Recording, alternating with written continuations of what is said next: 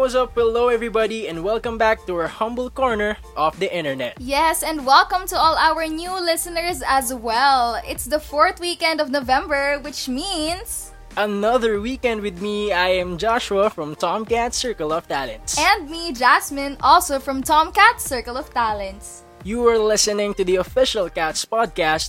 This is Cats Talk. Okay, so the time has come for Joshua and I's last episode here in Cats Talk, and it's kind of bittersweet for me. And syempre, I'll miss doing this podcast with you. Pero sana naman kausapin mo pa rin ako after nitong podcast, ha? Baka hindi mo na ako pansinin eh. Baka naman. Grabe naman yun. Well, syempre, papansinin pa rin kita. Hindi kita makakalimutan, Jasmine. Don't worry. Wow. Kasi kahit naman, di ba, as Tomasians, kilala tayo sa pagiging ghosters. Yeah. I'm sure naman na ako hindi kita i-ghost, Jasmine. Kaya huwag ka mag-alala. Grabe. So, thankful ako. Thank you kasi hindi mo ako i-ghost, ha? Pero, going back, diba, this is such a fun experience for me and I never would have imagined na makapag-host ako ng ganitong bagay kasi I'm not really into podcasts. Hindi kasi ako nakikinig ng ganito before. So, when I started this, wala talaga akong background kung ano yung dapat gawin. Pero I'm happy to say naman I think we did well, diba? Yeah, and ako din, honestly, talagang I wasn't really into podcasts then in the past. And to think na this is actually the year then kung kailan ako nagsimula na makinig sa podcasts. Mm-hmm. And then, biglang all of a sudden, Tomcat is producing a podcast. I feel like it's destiny talaga, diba, na we get to host, this show. Yeah, kasi diba this podcast is for those who are aspiring to be talents, to motivate them to try out kasi there are a lot of things that they can learn from being a member of Circle of Talents. Yes, and I feel like, diba, if you want to be a talent, you just have to go for it, diba? Take that leap of faith and this is not sponsored pero sabi nga ni Globe, diba? Go lang ng go. Yeah. And just like what we did, diba? We took that step and kita mo naman we're still in Tomcat and napatunayan talaga natin na we're not one of those people na sumasali lang ng orgs because of DP movement. Mm-hmm. Sumasali lang ng orgs because of their crush. Okay. And don't get me wrong though, I feel like, hindi naman masama na magkaroon like ng org crush, mm-hmm. diba? Pero if that's like the only reason talaga, like literally, na para sumali ka sa mga orgs, I feel like, ewan ko na lang talaga.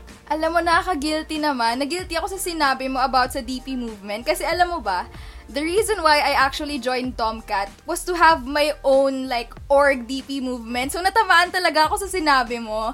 Pero, syempre, that's not the reason naman why I stayed. Kasi, I like myself when I'm with Tomcat. Kasi, they constantly motivate me, to push myself to do better. Plus, I get to meet a lot of people in the process din and explore different opportunities as well. Yeah, and actually ako din I feel like the reason why I stayed talaga in Tomcat is because, aside from the experiences and the opportunities, I get to meet new friends palagi every single event and every single production. Grabe, sobrang relate ako doon kasi alam mo naman yung culture ng UST, di ba? Na kapag may mga kasalubong kang kakilala mo, may hi, hello, and then usually may hug or beso pa yan eh. And syempre, kapag makakasalubong ako ng fellow member ng Tomcat, syempre nagbabatian kami. Tapos, yung mga kaibigan ko, aasa rin nila ako. Sasabihin nila, uy, Miss Congeniality ka pala eh. Kasi nga daw, kilala ko lahat ng tao. Grabe yun. Miss Congeniality ka pala, Jasmine. Well, actually ako rin. Same tayo, cause when I'm with my friends, diba, in UST, and since talagang Tomcat consists of, diba, students from different colleges, talagang di mo maiwasan na may makakasalubong ka. And then, talagang inaasap na lang din nila ako, ba't mo kilala yun? Sino ba yun? Ganun. And then I would just tell them na, Tomcat yun, and nakilala ko or nakasama ko sa production. So, diba, parang tayo rin, cause we met during a production then back in December. Yeah. And since, diba, ilang araw na lang, like magiging December na, so, honestly, I'm looking forward to, the next set of podcast hosts na papalit sa atin. Yeah. Kahit na, as sad as it seems na papalitan na nila tayo, di ba?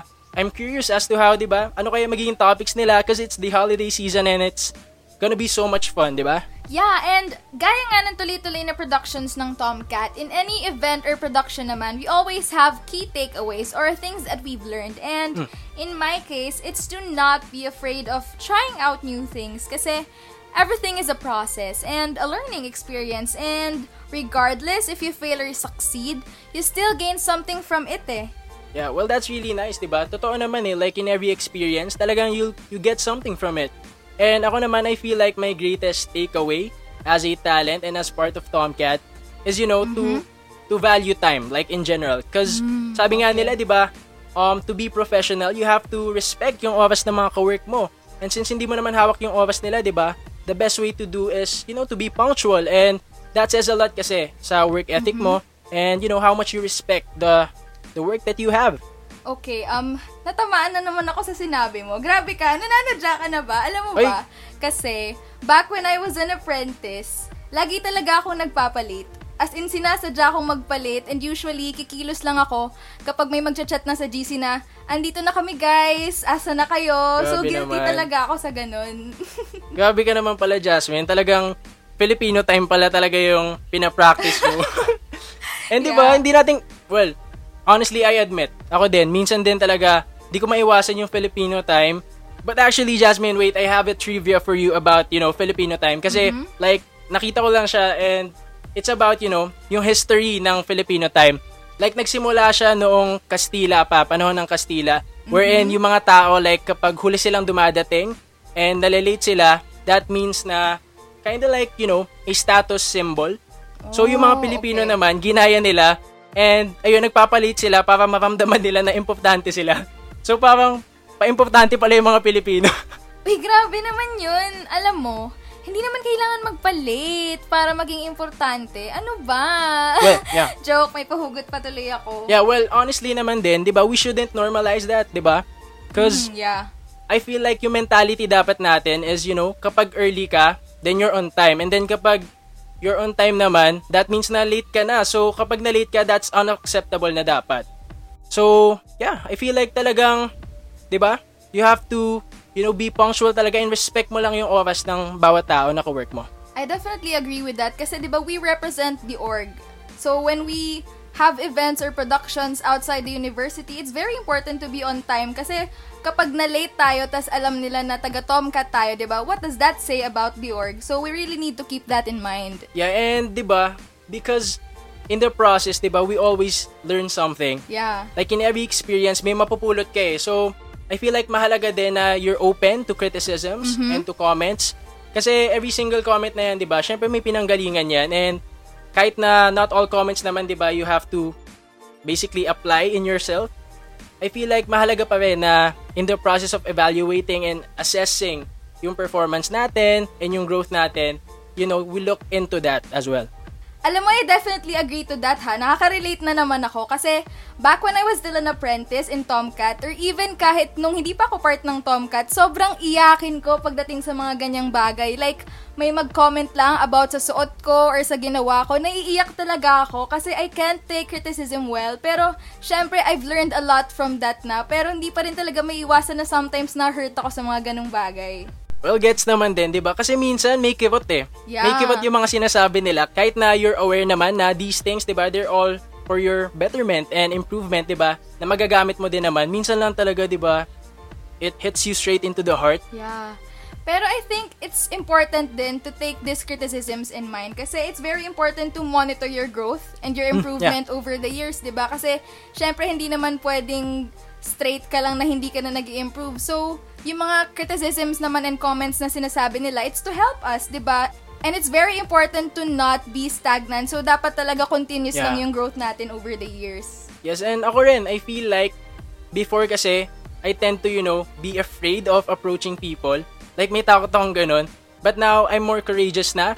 And I feel like, mas may initiative na rin ako to, do things and do my job.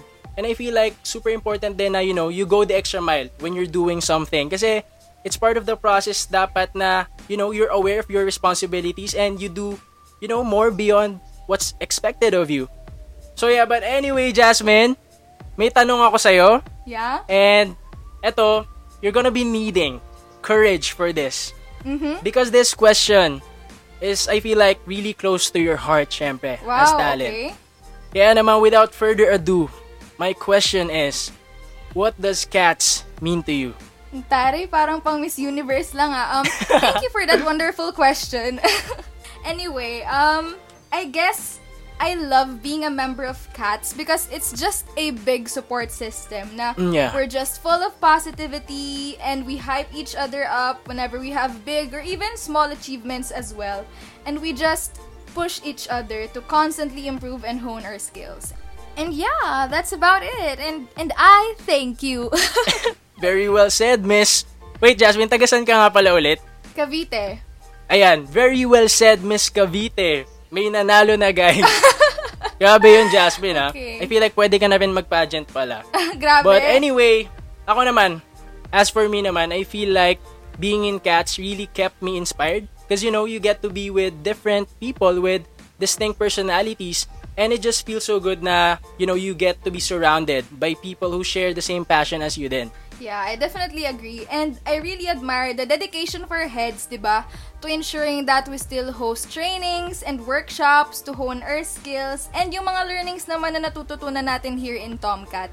Hindi lang naman siya within the org ma-apply. It can also be applied to situations beyond that, like in school or just communicating in general. Kasi, diba ito, I think we've all had our fair share of lutang moments sa school. Yung tipong wala ka talaga sa mood makinig, so your mind, it wanders somewhere else. And kung minamalas ka nga naman, sa dinami-rami ng pwedeng tawagin ng prof sa recitation, ikaw pa talaga yung matatawag. And I think, dito talaga matetest yung mga learnings na napulot natin here in Tomcat. Kasi, you have to be confident when saying your answers and project yourself well kahit na alam mong di mo talaga alam yung tamang sagot, pinapaikot mo lang yung mga sinasabi mo to the point na, you know, it still makes sense. And hindi nila mahalata na you weren't listening at all pala.